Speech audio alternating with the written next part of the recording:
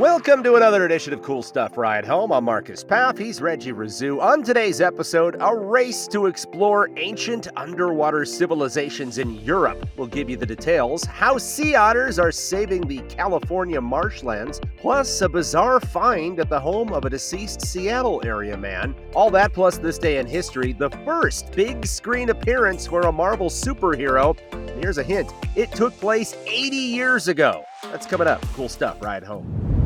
We've got a fascinating story out of Popular Mechanics today, detailing scientists' race to study a host of ancient civilizations that are now wholly submerged by the North and Baltic Seas. Why the urgency, you ask? Well, time is of the essence because many of the regions scientists hope to explore are also considered prime real estate for wind farm installations, many of which are needed to combat today's rising sea levels. Now, for some background, it's believed that between 8 and 10,000 years ago, the North and Baltic Seas really didn't exist, at least not in their current massive state. Instead, there were vast plains in the area, containing a number of different civilizations. But as the last ice age drew to a close, water levels rose and overtook these low-lying areas, meaning all signs of humanity were left submerged beneath or washed away with the ocean waters. Now, the University of Bradford's Submerged Landscapes Research Centre, which is based in the UK, the TNO Geological Survey of the Netherlands, Flanders Marine Institute, and the University of York are planning to explore these long-lost civilizations as part of a research collaboration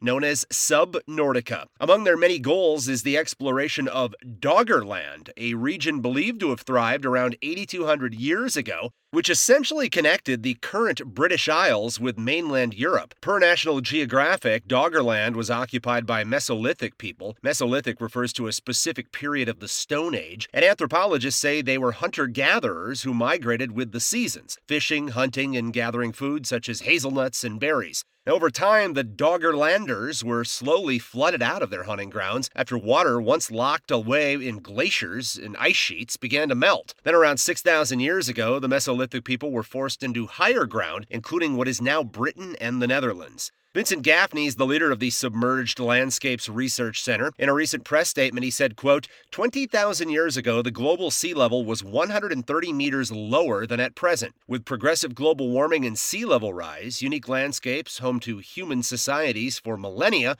disappeared. We know almost nothing about the people who lived on these Great Plains. As Europe and the world approaches net zero, development of the coastal shelves is now a strategic priority.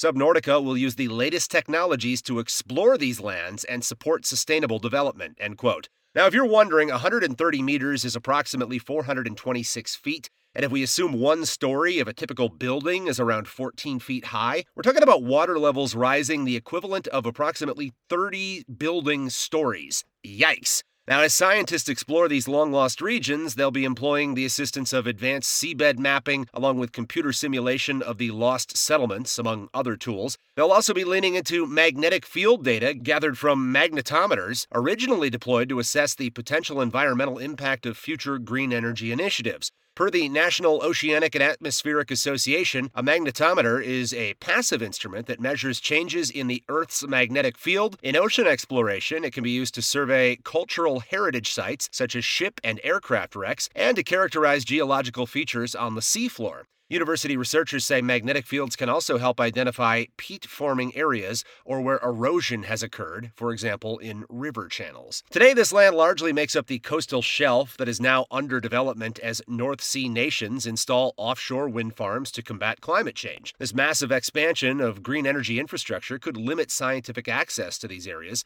so projects like Subnautica are rushing to investigate the area before it's too late. Per Peter Moe Astrup, underwater archaeologist at Denmark's Mosegard Museum, quote, Subnautica will investigate the significance of ancient coastlines and its resources for humans. Through diving surveys in Ares Bay, which is in Denmark, we will determine how widespread coastal settlements were compared to those in the interior and determine how marine resources were exploited 9,000 to 8,500 years ago. This knowledge will then be used to target archaeological investigations in less accessible areas, end quote. Today, as countries once again grapple with the challenges posed by rising sea levels, scientists are actively investigating the fate of ancient civilizations that experienced a similar peril of rising temperatures, which ultimately extinguished their societies.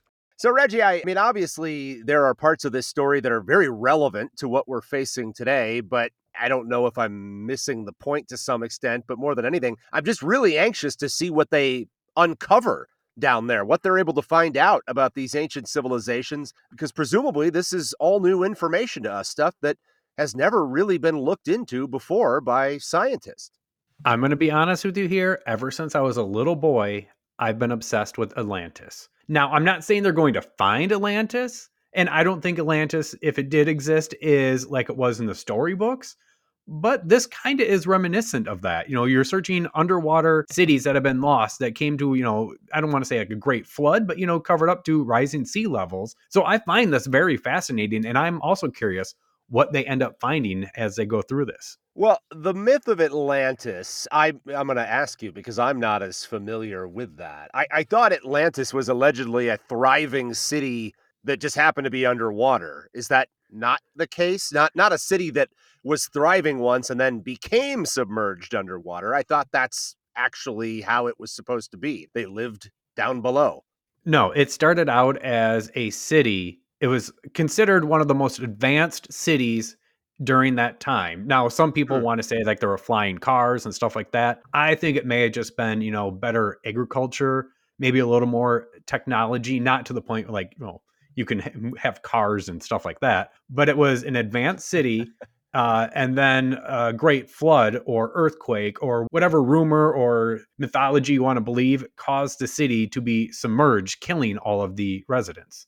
Now, Well, they also said how it was really large, but there may have been some scale issue because there's other places where it could have been that look kind of similar hmm. that are submerged on the designs that people have drawn of them. That if you take a smaller scale of it, there's other places it could have been. Now, some people think it was one of these stories say past the Straits of Gibraltar, which would have been past Spain and into the Atlantic. But there's other areas where it could have been Mediterranean or something like that. So that's where it gets kind of interesting. I Hmm. want to see what happens. Interesting. Well, whatever happened, if we're going to operate under the premise that Atlantis was a real thing, it must have happened quickly because if you had a flying car, I would have assumed you could have hopped in that bad boy and escaped whatever earthquake or terrible fate, rising sea level was occurring in front of you. Again, I don't believe they were that advanced. I think it was probably an earthquake. A tsunami comes, destroys the city. It either then gets submerged or something along those lines. Meet George Jetson. Doo, doo, doo, doo, doo. He escaped Atlantis. Speaking of flooding, a recent study reveals that the resurgence of sea otters with their insatiable appetites has played a crucial role in preserving part of California's marshlands. If you didn't know, sea otters are relentless eaters, with a particular fondness for striped shore crab. These crabs are known for digging burrows and nibbling on the roots of marsh grass pickleweed, which contributes to the destabilization of the marsh banks. According to Brent Hughes, a marine ecologist at Sonoma State University and co author of the study published in the journal Nature, if left unchecked, these crabs can turn the marsh banks into vulnerable terrain resembling Swiss cheese, susceptible to collapsing during storms and strong waves. The study found that the presence of sea otters, especially those feeding on the crab population, helped mitigate the erosion. While not completely reversing the process, the sea otters slowed it down to natural levels. Elkhorn Slough, which had been devoid of sea otters for many years due to the 19th century fur trade, which actually nearly wiped out their global population, while hunting bans and habitat restoration initiatives gradually helped with the recovery of the sea otter populations. The first otters were spotted in Elkhorn Slough in 1984, and programs like the Monterey Bay Aquarium's efforts to raise and release orphan sea otters further contributed to the population. The research team analyzed historic erosion rates dating back to the 1930s to evaluate the impact of sea otters on the region by establishing fenced areas to prevent otters from accessing certain creek sections. For 3 years, the researchers observed that those creek banks eroded much faster, providing clear evidence of the sea otter's positive influence. Now, there had been other studies about the return of top predators to various habitats. One of the most famous ones was the reintroduction of the gray wolves to Yellowstone National Park. That actually helped prove how predators maintain ecosystem stability. Wolves reduced the number of elk and moose that ate on saplings and slowed riverbank erosion.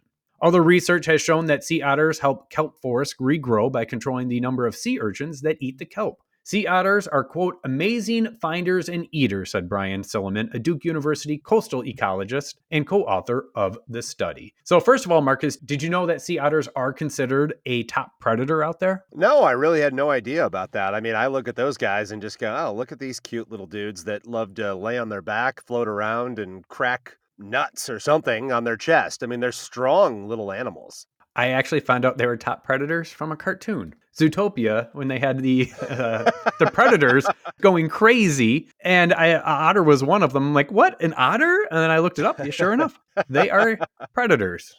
Well, I mean, I guess in my mind, not all predators are created equal. If you're a sea otter and you're eating crabs, it doesn't have quite as vicious of a connotation as a wolf or a pack of wolves going after an elk or something, of that nature. Yeah, That's just something a little more gruesome about the yeah. latter. Whereas the sea otter is like, oh, okay, here's a little crab. Look at it. I mean, I don't know. It doesn't feel any worse than eating a bunch of berries, really. If you're out in the wild and you see a sea otter, you go, you see a wolf, you go, oh. Yeah, yeah, exactly. One of them is intimidating to humans. The other one is cute and, frankly, probably a guy that I'd love to just hang out with. Although I bet you if you got one upset, they'd probably do some damage to you. That's probably fair. Yeah, not all cute creatures are created to be held or coddled. But it's good to see the sea otters are coming back and helping out those marsh areas in California. Yeah, it really does show you what that really every living creature or plant has a role in these various ecosystems, and any sort of disruption can really throw off the way things operate.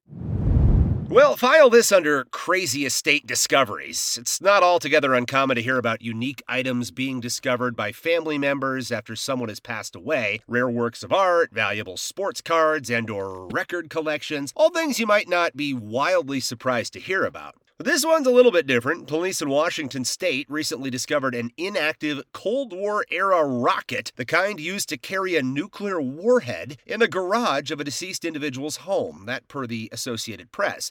Bellevue police investigated the military-grade rocket found in the garage of a residence across Lake Washington from Seattle. Upon inspection by the bomb squad, the object was identified as a Douglas AIR-2 Genie, a non-guided air-to-air rocket designed for a 1.5 kiloton W-25 nuclear warhead. Notably, the rocket lacked a warhead and rocket fuel, rendering it an inert artifact with no threat of actually exploding, thank God. Oddly enough, a neighbor of the deceased individual claimed it had been previously purchased at an estate sale. Per police, quote, because the item was inert and the military did not request it back, police left the item with the neighbor to be restored for display in a museum, end quote. Per the Air Force Armament Museum Foundation, the non-guided air-to-air rocket was employed by the U.S. and Canada during a Cold War era marked by significant military apprehension over intercepting Soviet strategic bombers. In July of 1957, a Genie rocket was launched at an altitude of 18,000 feet from an F-89J interceptor, detonating over the Yucca Flats in Nevada. This marked the inaugural and sole test detonation of a U.S. nuclear-equipped air-to-air rocket. After the event, police tweeted they expected it would be a long time before they ever received another call like this one.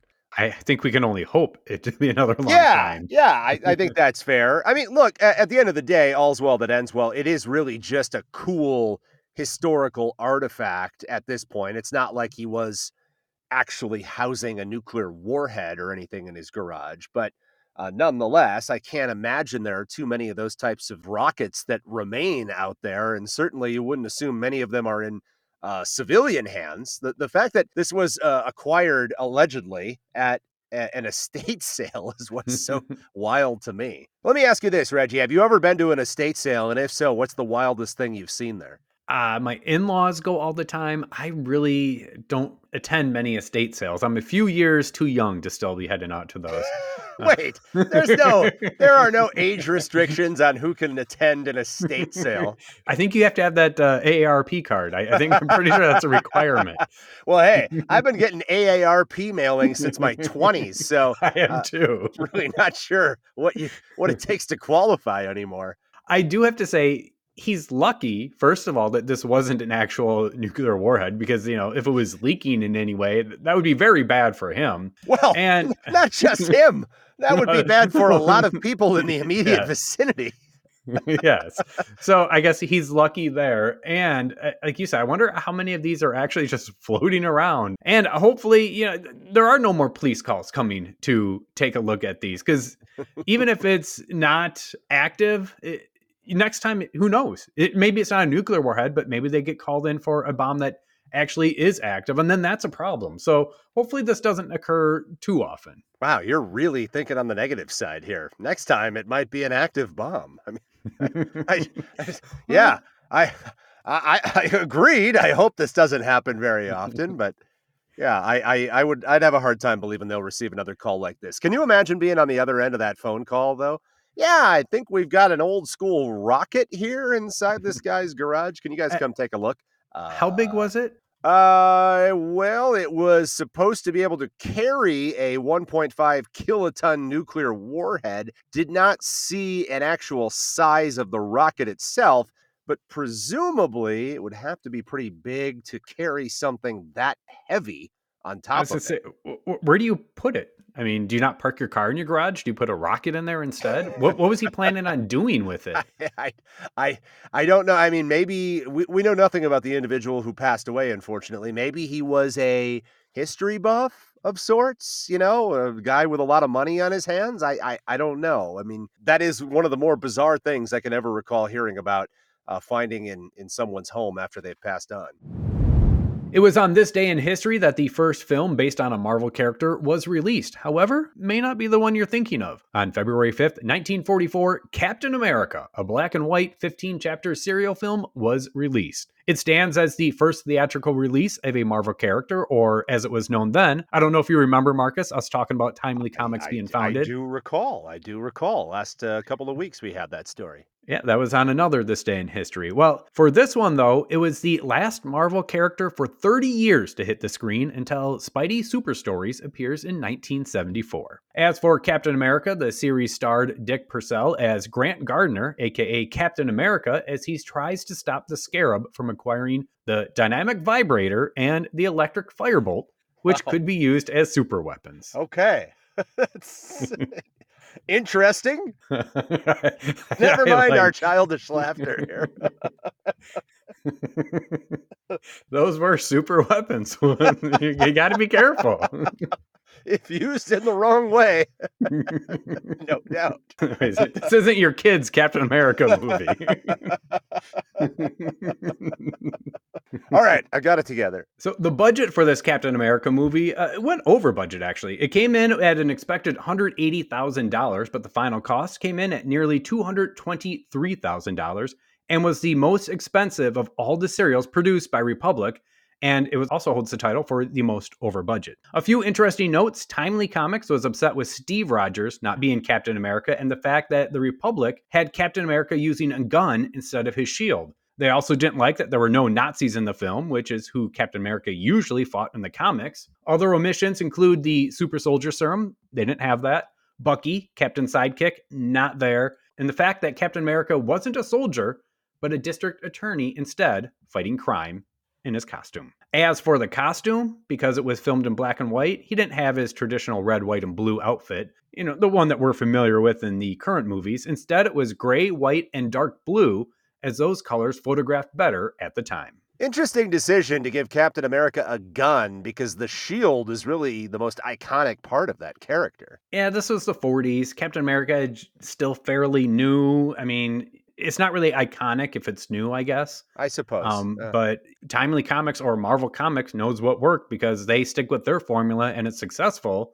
This went over budget and they didn't really make any more. So Well, it seems like a poor decision. If you're choosing a comic book as your inspiration, the comic book, I have to assume, was pretty popular at that point, or why make a movie about it? And then rather than adhere to the details of the comic, which people have come to love, or at least, buying the comics based on those details, you change a bunch of stuff up. That typically isn't a recipe for success. But to your point, it was the 40s. I don't really, I can't put myself in that context to understand it. But looking back on it now, not a smart decision. honestly, I don't understand how you don't put Nazis in the film. I mean, you're in the 40s, 1944. Why aren't you putting Nazis in that film? That's a great question. I mean, unless it just hit a little too close to home at that point. I mean, you obviously had real soldiers returning from the hell that was World War II. That's all I can think of. But you would think, I mean, it's not like propaganda films were light at that time. You could Yeah, have it would have very been a easily great turned that. propaganda film, yeah. Yeah, absolutely, absolutely. And maybe Nazis just aren't interested in dynamic vibrators and electric firebolts. I don't know. Okay, we're not starting this again. All right, well, we'll end it then. That'll do it for this edition of Cool Stuff Ride Home. You can always connect with us by email at coolstuffcommute@gmail.com. I'm Reggie Rizou. He's Marcus Path. We'll be back tomorrow with another edition of Cool Stuff Ride Home.